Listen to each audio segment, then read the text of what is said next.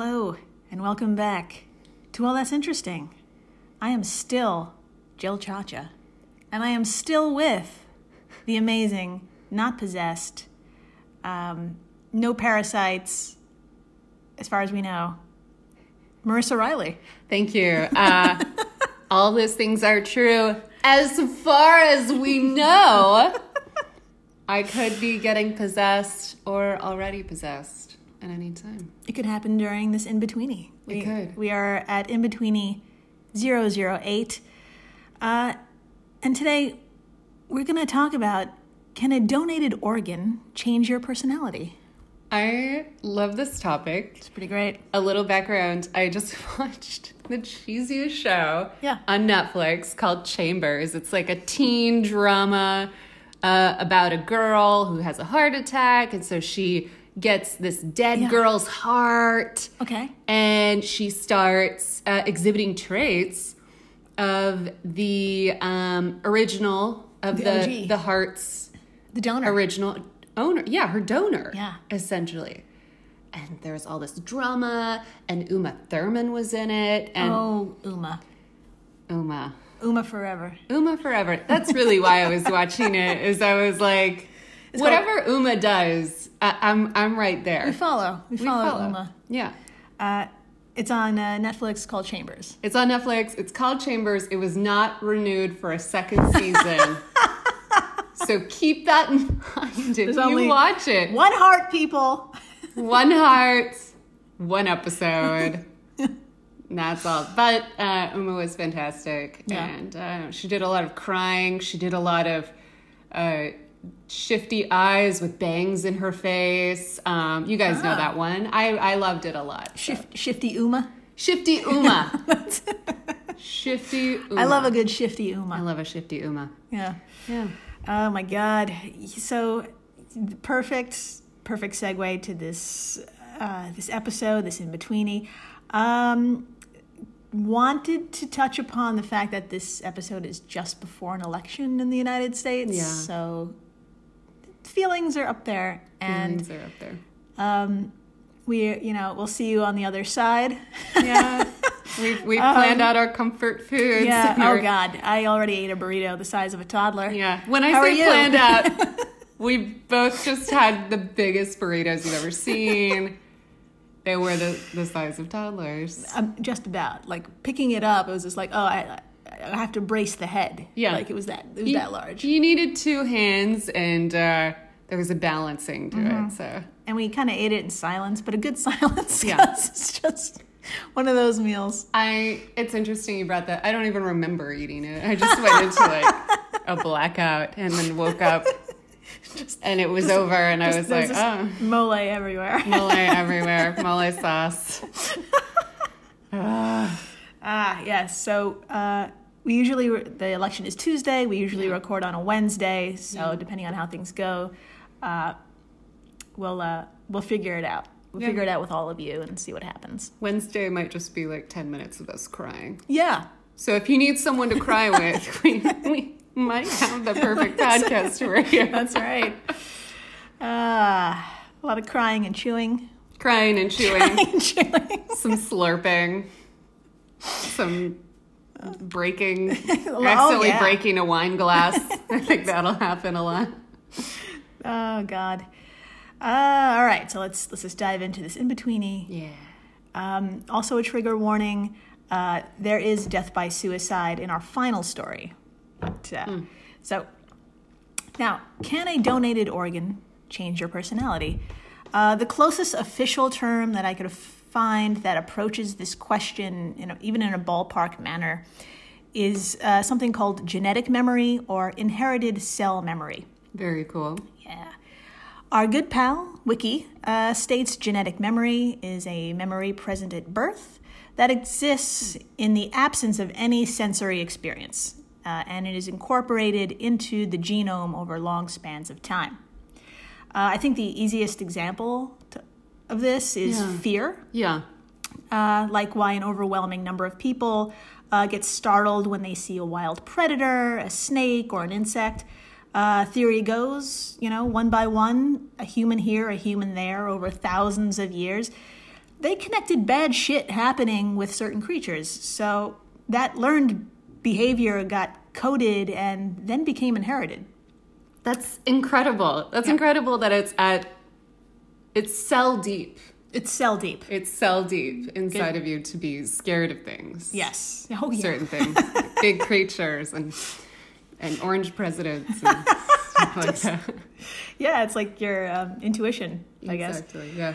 Now, neuroscientific research on mice suggests that some experiences can influence subsequent generations. In a 2013 study, mice trained to fear a specific smell may have passed down their aversion to their descendants because those pups were extremely sensitive and fearful to the same smell, even though they had never encountered it nor had been trained to fear it. I heard about this. I heard that a lot of there is a certain generation that inherited a lot of fears that happened during the wars, like World War I and World War II, because of their grandparents. So they inherited certain memories, and now they have certain anxieties. Exactly. That might be harder to explain. Yeah. But it's because their grandparents or great-grandparents went through a lot of trauma. Exactly. Now, excuse me, quote, changes in brain structure were also found. The researchers concluded that the experiences of a parent, even before conceiving, markedly influence both structure and function in the nervous system of subsequent generations, end quote. Scientists speculate that similar genetic mechanisms could be linked with phobias, anxiety, as he said, and post-traumatic stress disorders, as well as other neuropsychiatric disorders in humans, end quote. Interesting. Yeah, there could be a whole damn entire podcast on the exploration of trauma experienced, say, by the indigenous, people of color, and immigrants being passed on and subsequently influencing behavior of future generations. But this is a in-betweeny, and we need a little break from significant trauma. We can talk a little about a little trauma. Yeah, but this would be a really cool thing to write in on if you know.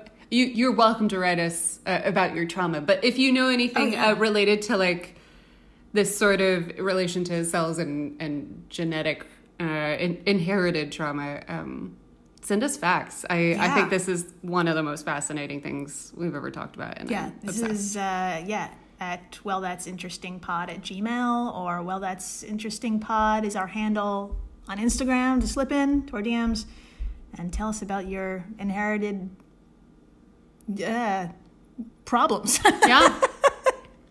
We'll listen. Or just memories, whatever. Okay. So today, and then we read them on the air, of course. So not only do we read them, we will share them with the world. So, and of course, unless you say not to, and you just want to speak directly to us. Yeah, that's okay too.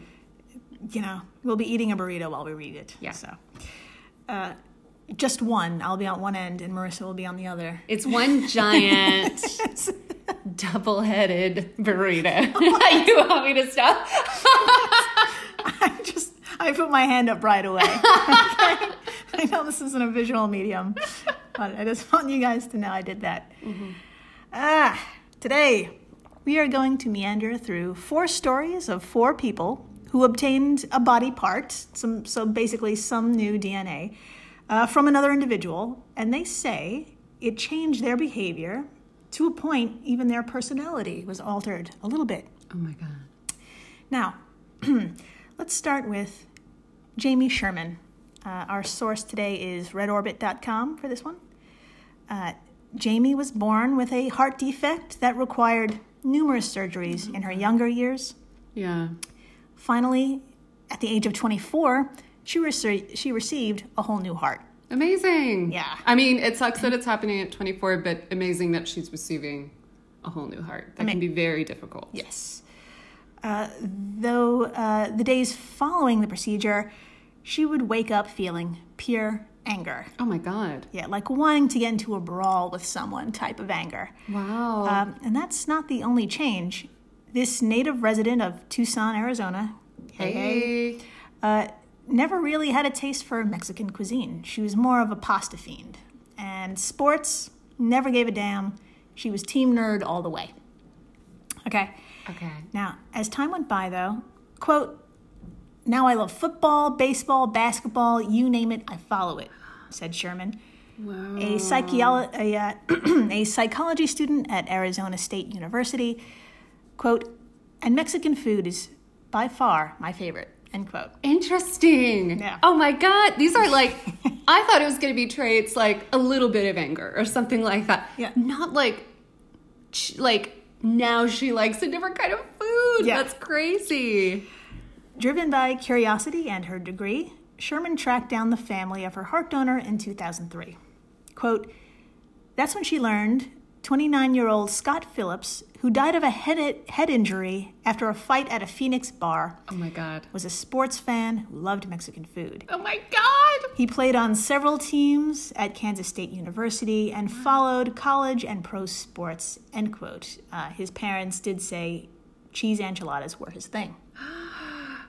Jamie believes Scott, having suffered major brain trauma, anger, and rage at the time of his death, this somehow, possibly, a little bit of it passed on to her. Wow. Yeah. Wow. Now, Jamie isn't the only one who reports a change in preferences. Yeah. Amy Tippins was 17 years old when she underwent a liver transplant in 1993 due to around 24 hemorrhaging tumors. Poor baby. Yeah, it was not good. No. Following the surgery, she became remarkably interested in civic duties for a teen. Very specific. Very specific. Her friends would note how Amy would stand up for them and take some bold-ass action. Quote, "Friends joked, 'No one will mess with you if Tippins is around.'" End What? quote. Yeah. I love it. Hell yeah, Tippins. That's right. One could say she was just growing up and realizing she had a strong sense of morality. That's just who she is. Amy gets stabby for good reasons. Great reasons. Though there was something she couldn't really explain. She suddenly had a thing for hardware stores. Okay, I might have another explanation I know. for that. I really wanted to put in a gay joke. I know. It makes itself. So, oh God. She would wander in and already know how to use certain tools. Okay. Oh my God. We can laugh about this because we're gay. We can, yeah. And You're just listening now. Go to our Instagram feed and to scroll through. You'll see. Scroll through. Also, we went on a date with my dad to a Home Depot once. It's a story for another time, but it was very cute. Yes, in fact, she says it was like she had a whole range of do-it-yourself knowledge in her without ever building a damn thing before. So, like Jamie, Amy just had to meet with her donor's family to get some answers. And lo and behold, there were just some eerie coincidences. She learned her donor's name was Mike James. Okay. And that he was a respected U.S. Marshal. Oh. A man of the law and big on protection. Ah. Unfortunately, while driving, he suffered a ruptured aneurysm that resulted in a crash. Yeah. He was 47. And at the time of his death, he was working on building out his home and working on several construction projects. What? Okay. So not only are they getting traits from these people, they're specifically getting traits that those people had when they died. Yeah. That is incredible. Yeah. That's the coolest thing in the world. I'm so fascinated. Now, so did that new liver bestow Amy with some kick-ass carpenter skills and a fawning love for Home Depot? Perhaps. And perhaps we're sponsored by Home Depot. No, we're not. But if you want to sponsor us, please, we will make appropriate gay jokes. Appropriate. In a wise Just the classiest. way. The classiest. The classiest. This is an ad break. Stay tuned. Stay tuned. And we're back. We are so back and still ourselves. Yes. And in love with Home Depot. Still so in love with Home Depot. Yeah. Not a sponsor. No. But one day they will love us back. They will. Ah, God. Ah, the pain. Where are we? Organs. Fuck. Let's talk organs. Let's talk about William Sheridan. Let's do it. Who in 2006 found himself doodling to pass the time waiting for a heart donor in his room at New York's Mount Sinai Hospital. Oh, okay. At 63 years old, he already had an occupation, and artist surely wasn't it. According to the critique of the hospital staff, quote, there was no way, there was no way his efforts could be considered artistic. Ouch. said Mount Sinai's consultant art therapist, Beth DeFuria. Whoa. Damn, Beth. Damn. Fucking burn. I felt that one over here. Our source for this story is from the Daily Mail.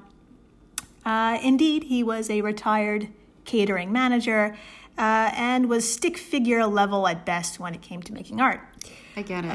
Until after the heart transplant, while in recovery, he was making astonishingly accurate and lifelike drawings of animals and landscapes. Oh my God. Yeah.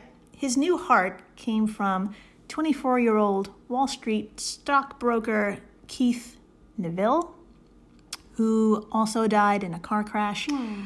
His mother, Donna Reed, not the American film actress from It's a Wonderful Life, I did look it up, she says her son Keith loved to paint and started drawing as early as 18 months. Wow. Quote, he always preferred to be given art supplies rather than toys. Oh, my heart. End quote, yeah. Oh. Sheridan so strongly believes he got this new talent from Keith that when he met Donna, he's quoted as saying, "You gave me more than a heart, thank you." Oh. I know. Oh. That's really heartwarming, no pun intended. You can leave now. Okay. This is fun. I'm gonna go. See you later. Okay, anyway, so back to Well Listeners. I'm kidding. This podcast, though, wouldn't be this podcast if we didn't mention something dark and a little fucking weird, I think. Oh, yeah. Our final story, picture it. Okay. 2008. I see it. We're in Georgia, USA. Yeah. Sonny Graham, aged 69, brought a shotgun with him into a utility building by his home, loaded it, and put a bullet in his throat. Oh, Sonny. Oh, my God. Yeah. He left behind a wife, her name Cheryl Cottle. Now, that, of course, isn't out of the ordinary, except that Cheryl was first married to Terry Cottle, the man who donated his heart to Sonny 13 years prior. Wow. Yeah. And that's not all. Terry also shot himself in the neck. Okay. Yeah. So I'm putting everything together. First of all, this is incredibly tragic. Yeah. 2 suicides, nothing to laugh at. But I am putting together the pieces. So Terry was with Cheryl. Yes. Shot himself. Ended up giving his heart to Sonny Graham. Yes. Who ultimately ended up with Cheryl. Yes. And then shot himself. Yes. Am I getting that right? 110%. Yeah. Okay. All right. Let's fill in the timeline. Please. Let's do yes. it. Now, in 1995, Sonny was a retired golf director of Hilton Head Island in South Carolina, like really well off. Sounds nice. And found himself suddenly suffering from heart failure. Oh, God. He was added to the donor list, and in 3 months, doctors replaced his heart with Terry's. Okay. All right.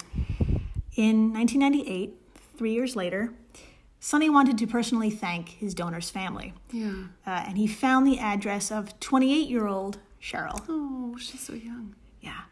They began exchanging letters, and in 2 months, they fell for each other. Wow. Yeah. They fell for each other hard. Oh, my God. Hard enough for Sonny to leave his current wife. That's wow. right. No. He was married. So he left his current wife, and then he rented a mobile home where he and Cheryl lived until the house he was building to her specifications was completed. Oh, God. Marrying in 2004, together they shared 6 children and 6 grandchildren from their previous marriages. Wow. Now, there was no note from Sonny, no apparent signs that he would die this way. In fact, on the morning it occurred, he got up, had some coffee, told his 9-year-old stepson to get ready because he'll be taking him to the dentist.